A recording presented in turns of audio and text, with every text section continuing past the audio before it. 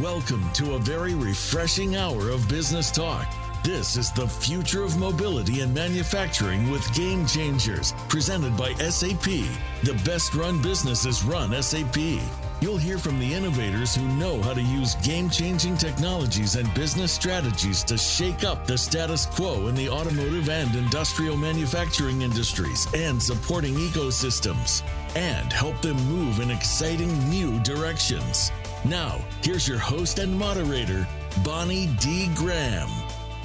Bonnie D in the house. Welcome, welcome, welcome. We're excited. This is the first time we're live streaming this series, one of our longest running and most favorite series of SAP Game Changers Radio. We're live streaming on LinkedIn. I want my panelists to please wave hello. Just there we go. Everybody wave hi. There's a delay of about a minute, so I'm watching us on LinkedIn and I'm watching us here live in the room. We have a very interesting topic for you today. Let me get started with a couple of what I call curated quotes. Then I'll get into what we're talking about, and then we'll have our three esteemed panelists. They're all from SAP today. Have them introduce themselves. So, quote number one from Phil Jackson. Some of you may remember he was with the New York Knicks, NBA professional basketball player, and then a coach. And listen to this. The strength of the team is each individual member. The strength of each member is the team. Just let that sink in for a second. I'm trying to paint a picture here of what our topic is. I have a quote now from Dr. Alan Fromm, F-R-O-M-M-E, a psychologist, teacher, author. And among the many books he wrote, there was one called The Book for Normal Neurotics. I was intrigued, but that's not what this is all about. Listen up, Dave, like that. People achieve more as a result of working with others than against them. And I want you all to take away from that the word against. Just keep that in mind. We're getting to our topic in a second. And then finally, I have a quote from Frederick Nael, N-A-E-L. He's an Indonesian writer of science fiction and fantasy short stories. And the quote here is, it takes both sides to build a bridge. A little bit dreamy there, but let's see. So now I have a real quote from BCG.com. If designing a traditional business model is like planning and building a house, designing an ecosystem is more like developing a whole residential district. More complex, more players to coordinate, more layers of interaction, and unintended emergent outcomes. Business ecosystems, though similar to residential districts, cannot be entirely planned and designed. They also emerge. So now you know what we're talking about. Businesses, we're talking to you around the world. You talk about collaboration all the time. Yeah, we got to get together. We got to break down the silos, right, Dave? We got to get together. But we got to talk to our business partners. And we need to move forward for business growth and ongoing success. But is it just talk? Really? Well, there's a challenge. How do you execute it successfully? But today, if you're talking about networking and building an ecosystem with your competitors, what happens with your intellectual property rights? How do you protect what's yours? How do they protect what's theirs? So collaboration across what we call now the value chain as a unified ecosystem with, now listen to this, with competitors, with customers, with suppliers. That's a big ecosystem, is increasingly more important for staying competitive, and that's what you want to do. Who are the winners today? The winners are companies with broad partner ecosystems. They're bundling their products with customized offerings. They're offering financing in better terms. They're offering extended services. They're offering equipment maintenance. They're offering even application services. But some of this may come from partner companies who could be their competitors. New mindset is needed. Supply chain collaboration, strong networks, close customer engagement. I have three experts on the topic with me today. I want you each to wave for the visual audience here. We have Muriel Rakut-Malal. We rehearsed how I'm going to pronounce her name. You have no idea how it's spelled unless you're seeing her on the screen, but it's Rakut-Malal. That's how her parents call her. We have Dave Dunn. Dave, wave hello. And we have Matt Reiman. Reiman, am I getting Reiman right? Ryman. Ryman, there you go. I'm Ryman right there. We're going to ask them for their insights. And today we're going to take a special turn on this topic. It's a big topic, important for businesses all over the world.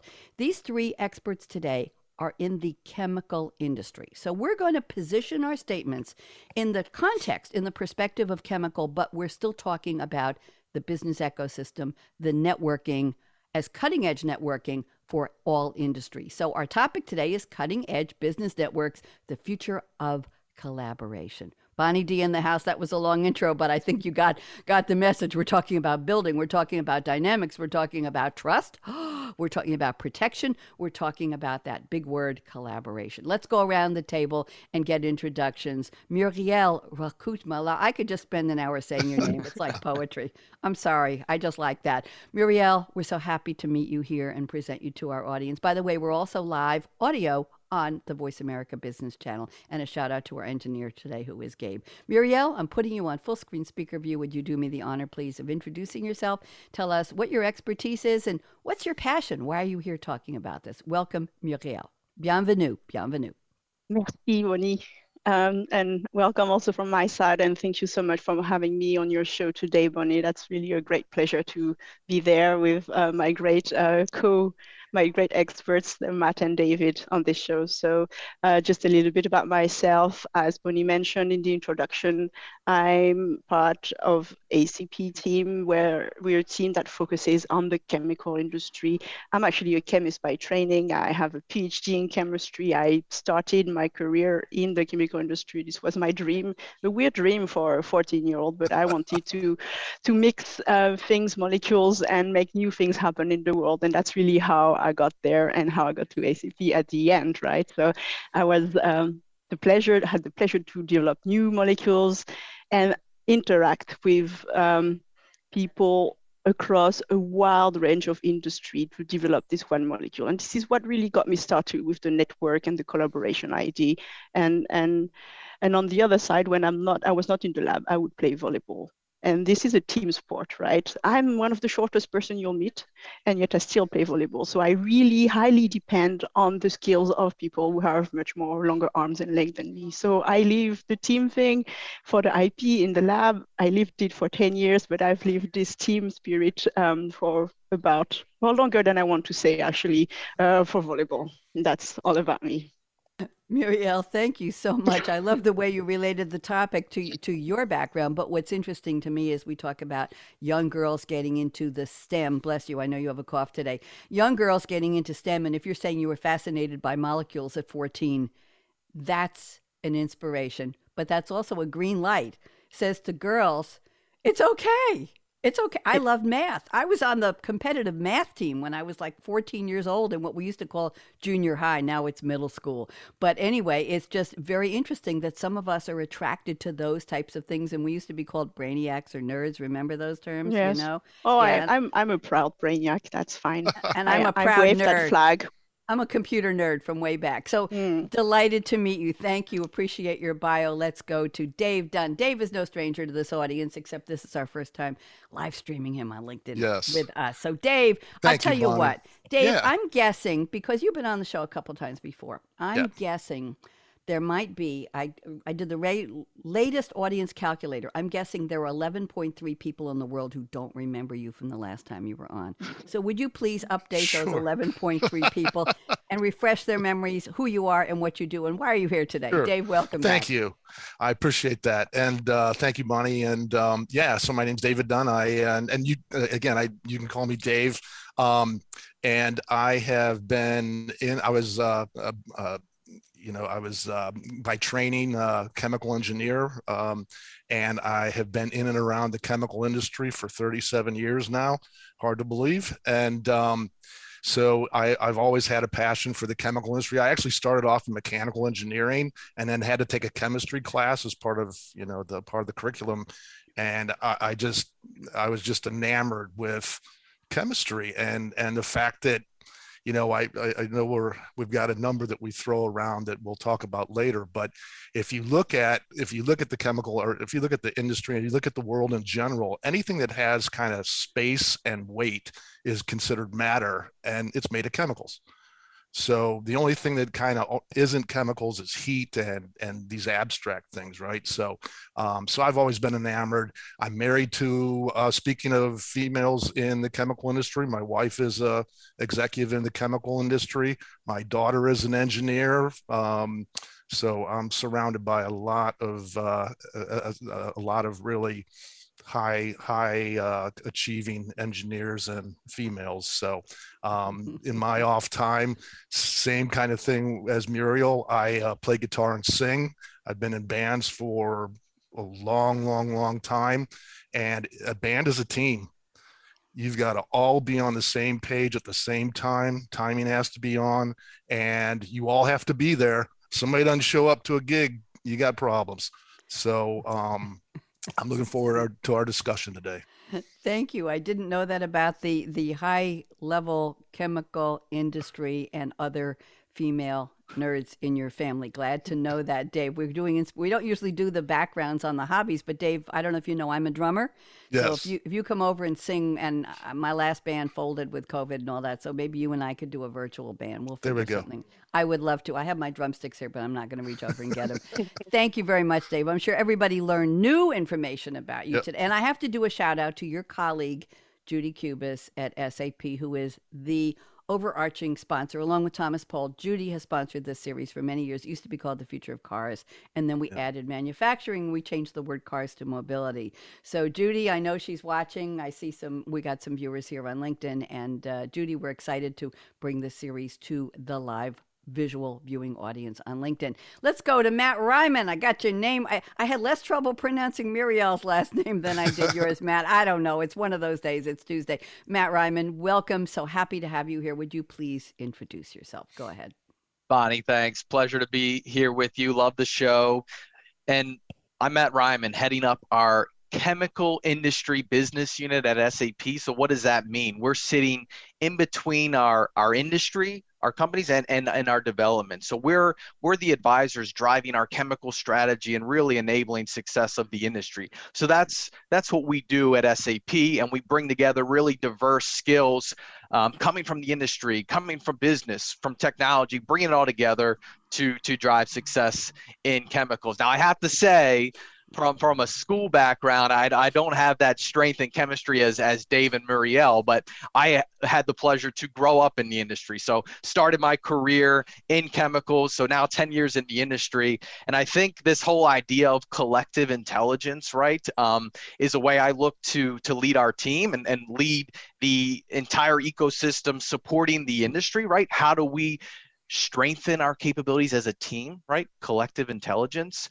And I think, and again, what we're able to kind of bring people and processes and technology together, right? I think that's our vision. And then I would say one thing, Bonnie, in looking back at your intro, the winners being these companies, I would also say the winners are us, right? As a society, because we talk about these collective intelligence of an ecosystem, right? We're making products and molecules that impact society, how we live every day. So that's what we do in chemicals, and it's all interconnected. Going to be a great conversation today. Pleasure to be here.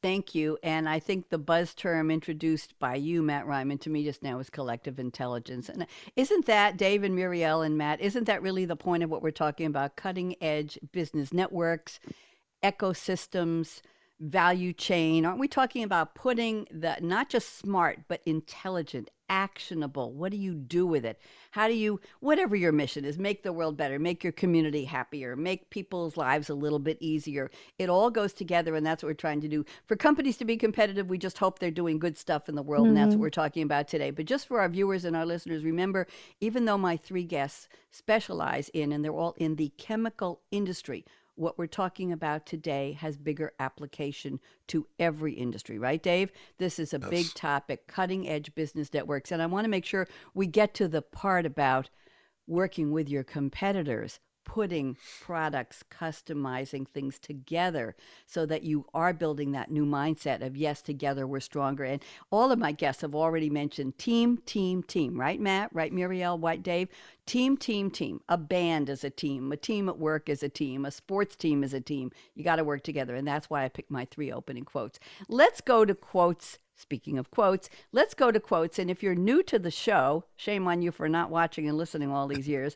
I asked my guests on every Game Changer show to send me a fictional quote from a movie or a TV character, not a real person. We did the Einstein and Gandhi and Churchill and Drucker quotes for years. fictional or from a song lyric that has nothing to do with our topic, literally, and then they're going to tell us how they think it does. So we're going to see how they think creatively. Muriel has sent us a wonderful quote. It's one word. I love the short ones, Muriel. Not just the short people who play volleyball, but the short quotes. This is a quote from Ross Geller, played by the one and only David Schwimmer, the TV show, of course, Friends. This was, if you're looking back, it's season 5, episode 16, The One with the Cop. It was the 113th episode overall in the series, and it was aired originally on February 25th, 1999. Friends ensemble cast. Look it up if you haven't seen it. Where have you been hiding? Ross is moving his sofa up the stairs, and he's repeatedly screaming, "Pivot, pivot, pivot, pivot, pivot, pivot," at Rachel and Chandler. This was called an iconic moment by many viewers. So the quote is, "Pivot." Muriel, is there a French word for pivot? And Pivot. Pivot, pivot, pivot, pivot. Can you please tell us how you found this, how you picked this, and what does it have to do with our topic? Muriel, go ahead.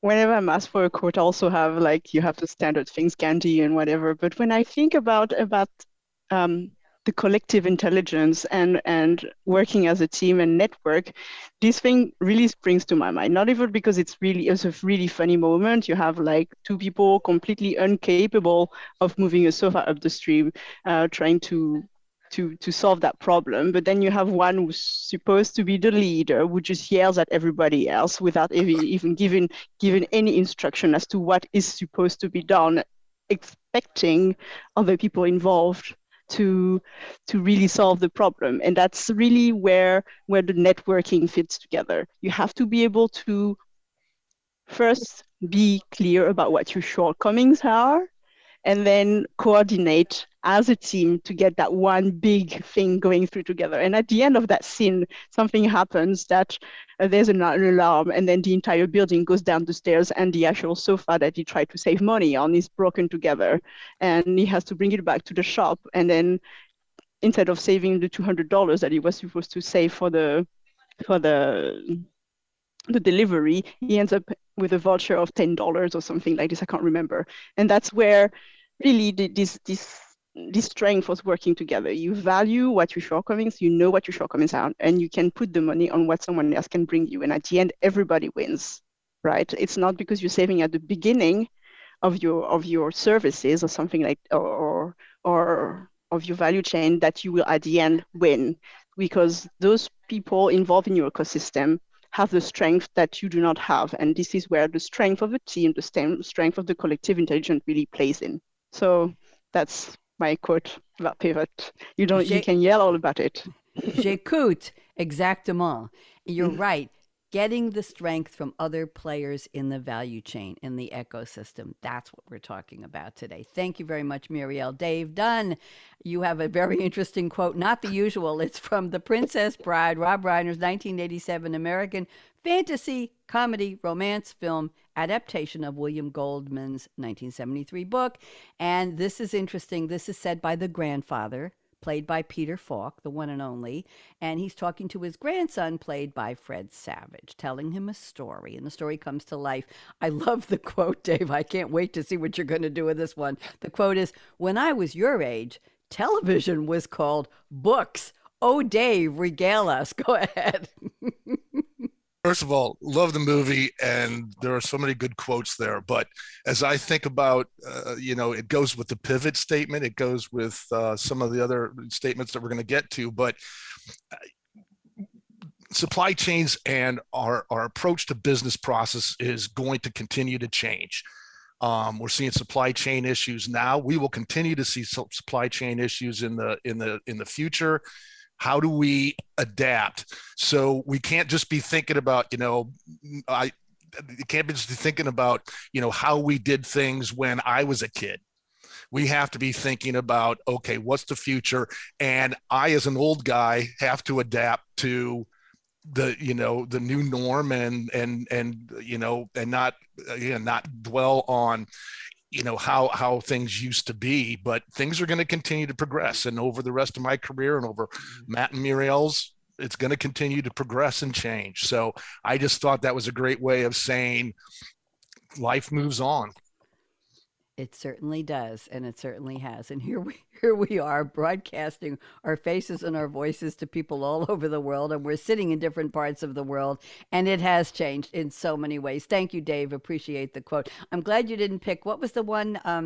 There's one inconceivable. That's the famous quote from Vizzini, played by Wallace Shawn. Yes. He says, "Inconceivable." Yes, that's the one people usually pick. So I'm glad you found a different one from The Princess Bride. Appreciate that. Matt Ryman has picked us a quote. Somebody used this on another show recently, and I love it. It's from Lloyd Christmas, played by Jim Carrey. We have such iconic actors being quoted today. To Mary, played by the lovely Lauren Holly. The movie, of course, is Dumb and Dumber, 1994 American buddy comedy film directed by Peter Farrelly, on and on and on. It has a cult following to the movie. And here is the quote. He is asking her, I believe, I'm going to let you give the background for it, Matt, because I know you know the story. So here's the quote. "So you're telling me there's a chance?" Go ahead, Matt. Yeah. So yeah, I mean, Dumb and Dumber, chemistry, right? Do they have a relation? It's pretty funny, but let's make the connect, Bonnie. So background is Lloyd making a pitch to his love interest, right? Does he have a chance? Well, ends up being 1 in a million, and he's pretty excited with his odds. So I think occasionally we all need a little bit of Lloyd Christmas optimism. And if we think about how one breakthrough in chemistry can change our lives, right? Despite any odds, that's pretty exciting. 2019, the Nobel Prize in Chemistry was awarded for the creation of the lithium-ion battery. Now, this was back in the 80s when we created a battery. I mean, how important is that, right? When we look at the future of mobility and sustainability, it's all about it's about chemistry, right? Enabling that technology. And then in 2021, a new tool created, a new catalyst were created to create these chemical reactions, right, that can use for pharmaceuticals and for capabilities to enhance molecules in solar panels. So again, despite the odds, right, there's a chance because chemistry will help us create value, right, across the value chain in ways we can't even visualize. So pretty exciting.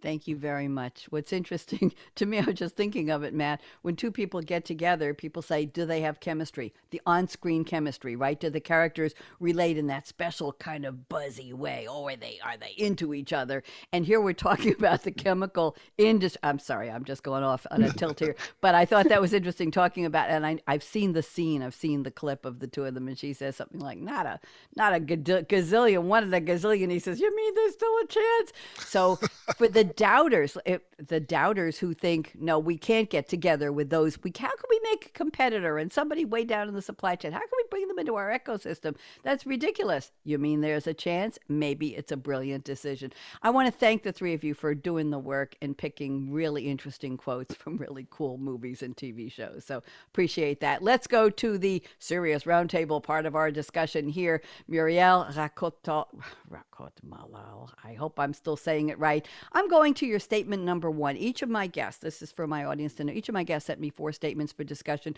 I'll pick one from each and we'll go around the table. I'm going to read a little bit of the first one from Muriel because this is long and very detailed, and I appreciate that, Muriel. But I don't want to sit here and read. I'll start it and you finish it. She's going to unpack it for about 3 minutes, and I'm going to go to Dave Dunn and say, Dave, respectfully, agree or disagree, and we love provocative commentary here with Muriel. And then Matt Ryman, I'll bring you in and ask you to agree or disagree with either or both of them. Then I'll pick a statement from Dave's list, read it, we'll unpack that around the table, and one from Matt. Let's see what we cover. So Muriel told me the following.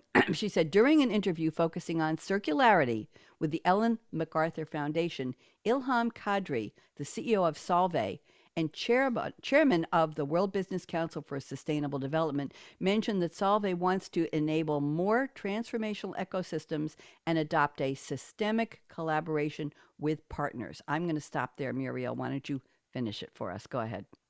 Yes, so we were talking earlier about girl nerds, and I think Ilham Kadri is the dream for anyone who wants to go into the chemical industry. She's the CEO of a very large national corporation, chemical industry, so that's already something. So I'm always listening to what she has to say. And what does it mean? It means that we know very well that when you look at the value chain, the chemical industry has been very much associated with a little bit of a polluter kind of image when it comes to producing material, right? We have very large asset. We need a lot of energy in order to transform anything into something more useful. And now, since the past 5 years, there's been a move, really proactive move from the chemical industry, from producer and people who really manufacture and transform material to say, well, it's true, we need a lot of energy for it, but we also are the one who can enable people and users down the value chain to go more towards a circular way of making things. So we make the innovation from the beginning, helping them develop greener product, plastics that can be recycled, and also additive for battery materials that will be used then for e-mobility. So they might not be green as other industries when it comes to how they operate, but the product that they actually make is what enables the transformation towards a circular economy. And when you look now, we're talking about IP, you see more and more collaboration between what used to be just up one tier or n tiers or maybe with your supplier. And now, since 2016, and this has been reported in the last report from the Accenture report about growth and a study on innovation in chemicals, there's actually been more consortium created and partnership created between chemical players than from a chemical player to someone down the value chain. This means that there's an actual proactive effort to make the move and enable the entire manufacturing industry, the entire world to really transform into a greener, more environmentally friendly operation. Thank you. Very, very interesting. Let's go around the table. Mr. David Dunn, I'm being very formal with you. Agree or disagree or add something to what Muriel said. Go ahead. I agree. I think there's quite a bit to add. I'll keep it succinct, but I started in a chemical plant in, I guess, 1985, and at that time we started. It was called kind of cradle to grave, right? So you had you developed a product, you made a product, and it was consumed or it was basically put into waste, right? And then I guess it was the 90s, we got into this cradle to cradle. So now we're starting to develop products where we create it, and if there's a waste distillate, how do we reuse that? Can it go back into the product? Or started looking at really ways to become more environmentally friendly. Wasn't necessarily called sustainability. There was no circular economy concepts, but it was cradle to cradle. It was a very active movement within the chemical industry to start thinking about that. Now, fast forward, as Muriel said, to 2016, where, now we're starting to look at the carbon footprint. We're looking at systems to be able to what's the carbon footprint of my suppliers, of my customers along that whole value chain. What's happening to the end product? Is there waste? Do we get that back from our customers, and can it be reused in the process? There's just a lot more focus on this circularity and sustainability, but that also has to be it also has to be a component of the what we're talking about here, about the collaborative network, because I've got to trust my suppliers to give me the kind of information I need to be able to track that carbon footprint through the whole process, as well as be close to my customers. How are you using the products? And that's a difficult thing for a lot of customers, is I don't want to tell people how I'm using it because it's proprietary, and it gets back to the IP comment and all that. And so systems are being used across the board to help at least share the data that needs to be shared for those kind of components. And it's really, it's really a step change in the industry. Thank you very much. Very, very interesting. Let's get Matt Reiman in here. Matt, agree or disagree? You got a lot to chew on here. Go ahead. Okay, 3 points. First, I appreciate kicking off with Dr. Kadri. And the view kind of Solvay brings to this transformation. Dr. Kadri, I saw a video from her the other day, and you got to listen to this quote, Bonnie. You'll love it. So and she mentioned as a publicly traded company, Solvay has to have one eye on the microscope, right? There's financial accountability, one eye on the microscope, but also one eye on the telescope. Let that quote sink in. Brilliant. And I think it's an awesome view of the transformation that Muriel described. And I would say, so point number 2, like I also come from the industry, and I think sustainability and I think recycling, is not new. And I think the concept of partnerships is also not new. Like, for example, BASF and Adidas, they've been collaborating for 30 years, right? And it's about making a new thermoplastic polyurethane, right? And it's not about having this great product. It's about creating an experience for, in that case, runners. So now the evolution is, all right, let's take this concept of partnerships. Let's take this focus on sustainability and let's drive it forward in kind of the next phase. So I think Muriel described it well. Thank you very much. I think she did too. Muriel, anything you want to say back to your 2 co-panelists before we move on? I think it's important, yes, to point out, like you said, Matt and Dave, like partnership has always been true at the core of the industry of any development, right? At the end of the day, most of the manufacturing industry are innovation-based, which means they need to know what the needs are at the end of the value chain. Without this, they will not have a successful product that's valid, regardless if you make shoes, my lipstick, or a special chemical compound. And what the challenge is now is there's a new set of cards that has been dealt, yes, right? And that's really, they've been doing it on more anecdotal, and I will not be able to say this word today, anecdotal. Anecdotal. Thank you, Bonnie. And situation. So yes, they done it. Matt said it. They do it with Adidas, and BASF does it with Adidas, and some other customer always publish one cooperation with the other.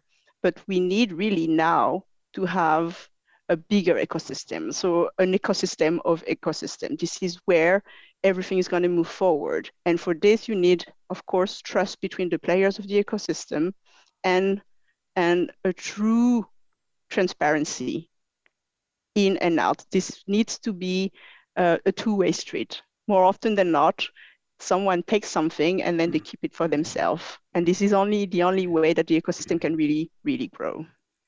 Thank you very much. Great starter, Muriel, for the conversation. I'm taking away a couple things. Number one, I'm hearing when you said the ecosystem of ecosystems, I'm thinking a super ecosystem. So where we talk about SaaS, we can talk about SES, a super ecosystem, something that's bigger, that's bolder, that's more inclusive. But I'm also hearing shared values. Dave talking about circular, and Muriel and Matt.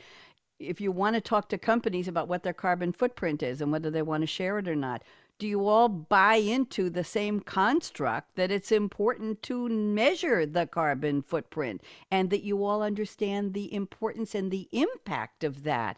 How can you have players in your ecosystem if you don't all have the same, can I call it a value mindset, Muriel? If you're not all on that same page where it's important to me and it has to be important to the companies I work with. So it seems like ecosystem isn't just, hey, we're all in the chemical industry, or hey, we need rubber, and hey, we need plants, and hey, we need metal. Let's all get together and make an ecosystem. You have to have an understanding that you all have the same important values. Am I right? Mm-hmm. Indeed.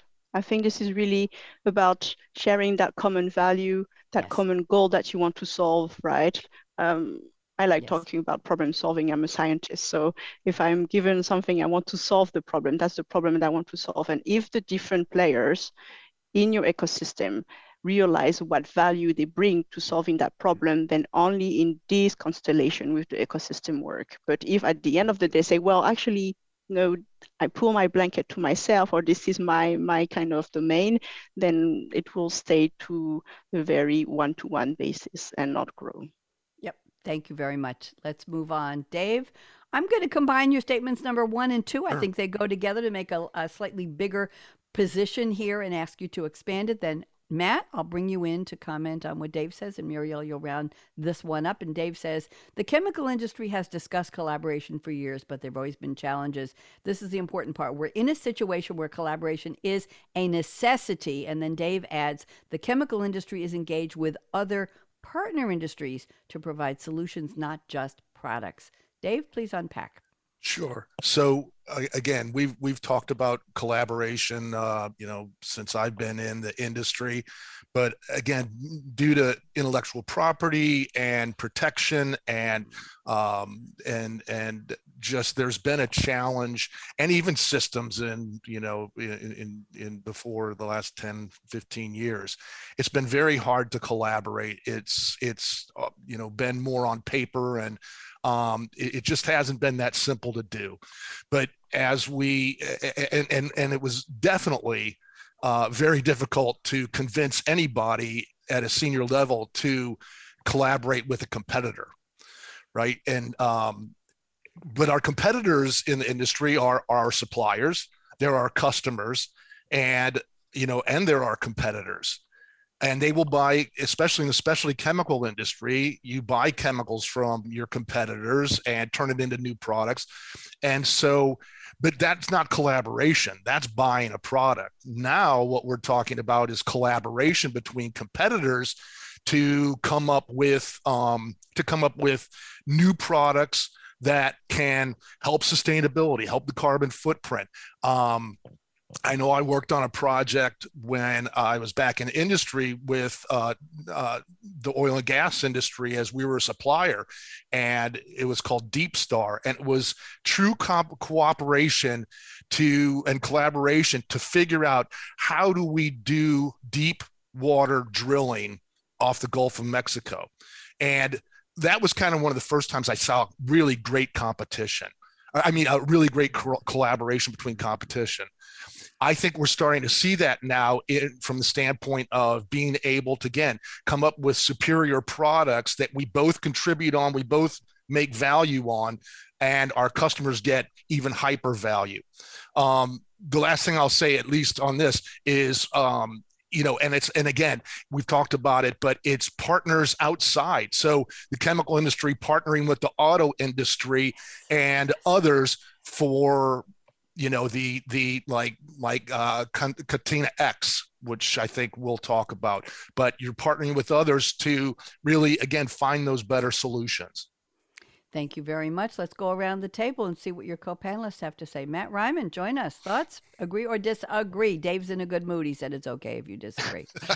Let me expand on it, Bonnie. And I think if you look at the according to the American Chemistry Council, 96% of all manufactured products are touched by the business of chemistry. So there is complete interconnectivity with chemicals and all these end value chains. So Dave mentioned automotive, right? And whether you're talking paint, whether you're talking interior components, components in the engine, tires, adhesives, right? EV batteries, right? All of this, right, is contributed or maybe even perhaps started with the chemical industry. Let's look at electronics. And Bonnie, you had a great episode around the chip shortage, right? Chips are produced with significant help from chemical materials. And if we think about in the electronic industry, devices getting smaller in the last decades, this has created kind of a plethora of new materials. Material science, right, is a key piece of achieving some of this desired electrical functionality. So, a couple examples of where you see the interconnectedness of these value chains. Okay, now how do we create, like Dave's talking about, new outcomes, right? New experiences for our customers? It's that collaboration. And here's a quote. I mean, we mentioned Solvay, right at their website. We also collaborate with customers, startups, and even competitors in order to move forward, because we are convinced that working alongside other complementary skills builds our collective knowledge, right? That's not me. That's the industry, right? That's the industry talking. Thank you. Love the quote. That's right on point with what we're talking about today. Muriel, join us, please. Thoughts? When I think about what Dave said, like that partnership and are not new, right? That's literally, they're not new. We have the new game. And I think looking back at the past 2 years, the new rule is you need to be resilient. Resilience is what you need. You can work and run 100 meters by yourself, but in this unpredictable supply chain era, if you do it by yourself, you will not survive. And it started already way back when I was still in the lab. There was a flooding back in Houston, and then one of the raw material needed for the polyamide cycle was short, which means anything that had to do with enclosure of plastic was in shortage. And this, at this time, you would have to pick up the phone and figure out who had a big enough warehouse filled with the necessary material to fulfill the demand that you had. And then you realize, well, actually, we all in the same boat. We all are trying to fulfill that one order. We all are trying to solve that one problem. And it can be caused by some third factor or like the weather or flood in Houston, but it can also be caused by regulation, right? This is one of the big motor for collaboration throughout the industry, because those are things that are being set from across the industries. It doesn't matter how, it doesn't matter who, it doesn't matter which size you are, you're going to have to collaborate with both small and big players within your industries. You have to collaborate with your partners to understand what the regulations are about. You have to collaborate also with your suppliers and tier suppliers in order to figure out how this one, we were talking about having the same value, right? How this one new regulation is going to impact you. Is it going to impact just one part of my business, my entire business? Is it going to have the same impact across the country? We are often talking about global organization, whether this one regulation will impact the mill and mining industry the same way it impacts an IM&C or telecommunication. You would think it doesn't, and then suddenly we all end up in the same boat trying to answer and comply with this one. And this is where, when you're in struggle, you have to work together. Wow, that was a great point. Yes, I hesitate, but I'm going to say it. Dave, you know this. I'm going to say misery loves company, right? When you're struggling with the regulatory impact of something, and you can talk to other companies, other people, and say, what are we going to do? Maybe that collective, what are we going to do? You either agree to comply in some way, or you say we need to help change the regulation and make it different and make it better. So that's a whole new ball game there. Dave, quickly comments back to Sure. Muriel and Matt. Go ahead. Great example by Muriel there, and I appreciate Matt's comments too. I think his comment about the automotive industry.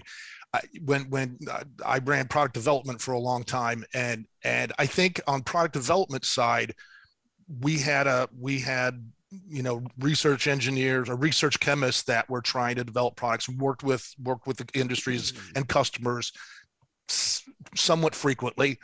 But I think that we're just in a new phase where it has to happen across the business, not just and we didn't work with our competitors, right? You worked with your customers. Didn't really work with suppliers so much. Procurement did that. So we're seeing just a different extension and a much bigger focus on it and a bigger mindset around it, which I think is going to help all of our industries go further. Bigger mindset. I like that. That's what we were starting to say in the beginning. Thank you. We've got 12 minutes left. I'm ready with statement number 4 from Matt Reiman. Matt, you brought in a couple of your other statements already, so I picked this one because I think it's very interesting. You say the chemical industry has an immense responsibility to manage scarce resources and shift society to a more sustainable future. But I want to go to the last statement here. You say the fact of the matter is the industry will continue to reshape itself to better serve customers, serve better society. This is only possible by translating customer requirements all the way through the value chain and finding new ways to do this profitably. Hey, you got to make money to stay in business, right? Business networks create the ultimate flexibility for this evolution. That last line is so packed with buzzwords. Matt, why don't you take 3.5, 4 minutes, and Muriel will come in briefly, then Dave, and then we'll wrap up. Go ahead, Matt. Okay, let's try to keep the buzzwords to a minimum. I think maybe there are two kind of phases like of this. So let's say the next 10 years. I think like right now you hear the term resilience, right? And you look at all this supply chain disruption, and there's a recognition that networks need to come together to better have that data exchange. And Dave mentioned Catena X, right? And this is where you see like this industry alliance coming together in the automotive value chain to better manage some of this disruption, right? And in chemicals, like this interconnectedness of the value chain, like it experiences what's called the bullwhip effect, right? And that's essentially like information getting distorted as it flows, say from a customer upstream. And so like a network is kind of like the antithesis of a bullwhip effect, creating that resilience. So back to your point, Bonnie, like what's beyond that? Like I think even like the term resilience, like in 5 years, maybe we may not even be using that term, because as a network, right, that flexibility. So now you have companies working together in new ways, creating new molecules. I think that's what's exciting. And again, like the quote from Dr. Kadri Salve, like one eye on the microscope, one eye on the telescope. But again, networks are bringing people together, bringing businesses together in new ways to create new molecules to essentially run society in new ways. So I think that's kind of the evolution that we see. I see us going from resilience to, what's the next term we'll use? I don't know. But chemical companies have been around, many of them, for 100 years, right? Now many of them are redefining their portfolio and their core competencies for the next 100 years. Like try to find a company that has the same portfolio for the last X amount of years. It probably doesn't exist, right? There's evolution, and this evolution is stimulated through these partnerships, through this collaboration. Maybe we need to come up with a term. You're going to laugh at this. Molecular ecosystems or molecular business networks, meaning let's look at the molecules and how they're bouncing off of each other and what's coming out. I'm just making this up. Muriel, I'm looking at the clock. We've got 9 minutes left to the show. Plenty of time. Muriel, I'd love for you to comment on what Matt said. Agree or disagree? Go ahead. I love that quote about molecular networks. I'm a polymer chemist, so I like to make small networks much bigger. This is how you go about it. 1 + 1 doesn't make 2. 1 + 1 makes 1,000, and 1 + 1 with an extra little piece of salt might make a completely different polymer. And this is what it's all about, right? And Matt, when you mentioned keeping the eye, both one on the microscope and one on the telescope, this is where really, I don't know, with the current topic on sustainability are really is like a magnifying glass on the silo way of companies to work. It's really brought upon the way companies work, regardless of the industry. You have procurement who has one goal, you have sales who has a different goal, and this is repetitive. You see it all across the industry. It doesn't matter. They have conflicting interests, right? And if you now say, well, now we all have one thing, we all need to operate within the boundaries of the resources that we have within our planet. There is no other thing. It doesn't matter. You cannot just recreate new lithium. You cannot recreate new cobalt for your battery. At one point, you run out. You cannot have new steel. And so you see companies or industry, just like in Japan, when they're actually aiming for fully circular steel chain, which means any steel that is going to be produced is going to be put back into the market and recycled, which means that you need to have a tracing throughout really your value chain. And this can be done also by really, as Matt mentioned, really retransforming your business, retransforming your processes, going back to the blackboard and defining what really is the essential you added value to this entire ecosystem. And once you do this, it might make you able to still exist in 100 years, probably not with the same portfolio, but that's okay because we have a completely new game. They started with a marathon. We looked on a quarterly to quarterly basis, but now you have greenhouse gases goal until 2050, right? So you have to keep on track for that. You're running a marathon or even an Ironman suddenly. And so you have to have really well-defined as an industry, as a group who needs to have the same goal, define those stepping stones. Thank you very much. Great comments. Dave Dunn, you get to round this round out, and then we're going to close. We got 5 minutes left. Dave, go ahead. Sounds good. Thank you. And I think great statements by Matt and Muriel. I agree. When Matt was talking, he made me think about, just the challenges that have existed in the past of the changing of information. Made me think of the telephone game, right? By the time a lot of the specs and the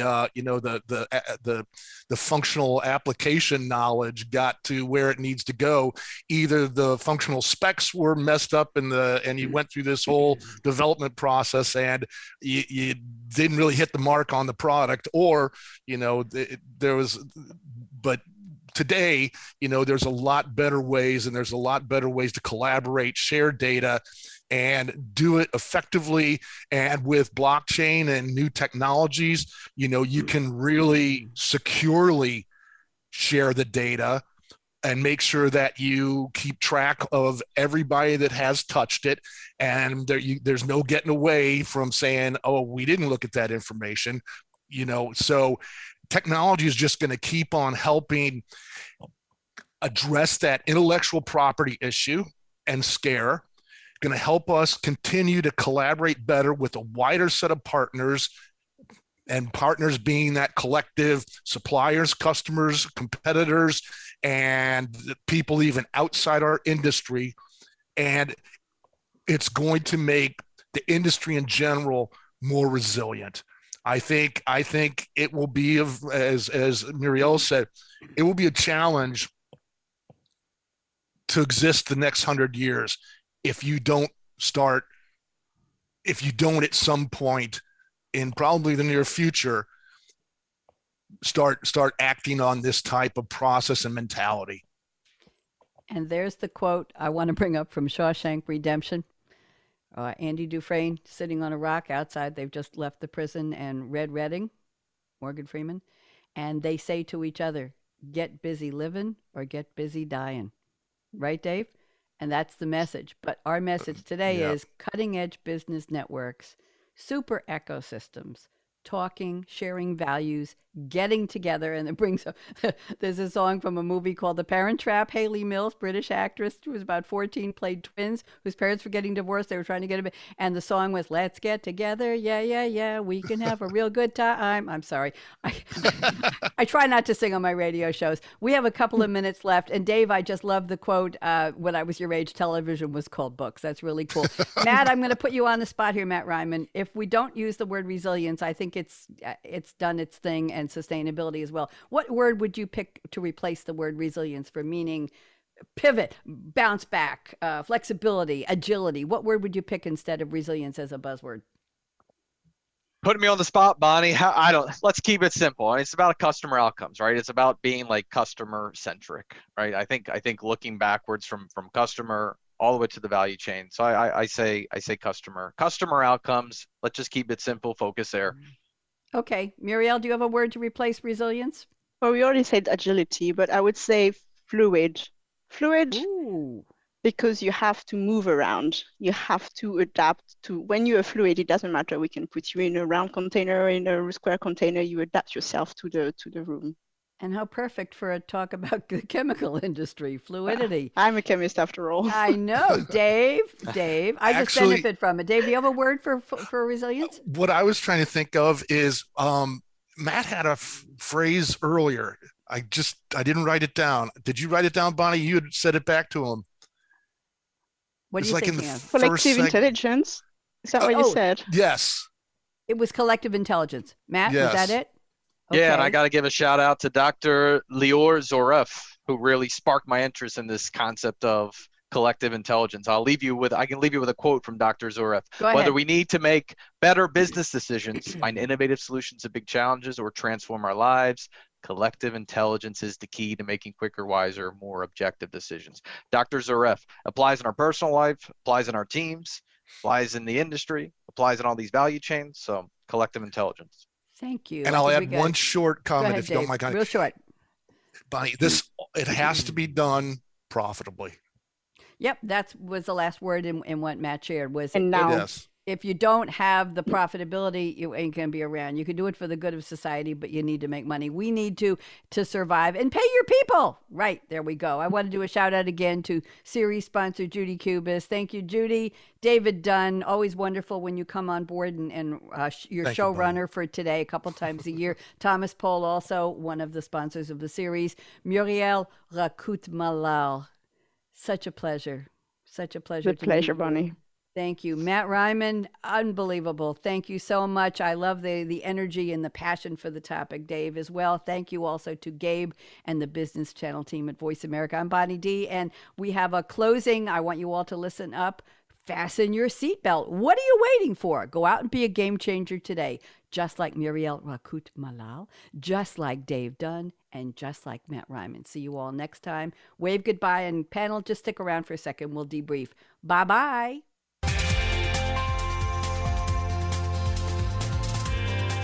Thanks again for tuning in to the Future of Mobility and Manufacturing with Game Changers, presented by SAP. The best run businesses run SAP. To keep the conversation going, tweet your questions and comments to Twitter hashtag #SAPRADIO. Please join host Bonnie D. Graham again Tuesdays at 7 a.m. Pacific, 10 a.m. Eastern Time on the Business Channel. We wish you a positively game-changing week.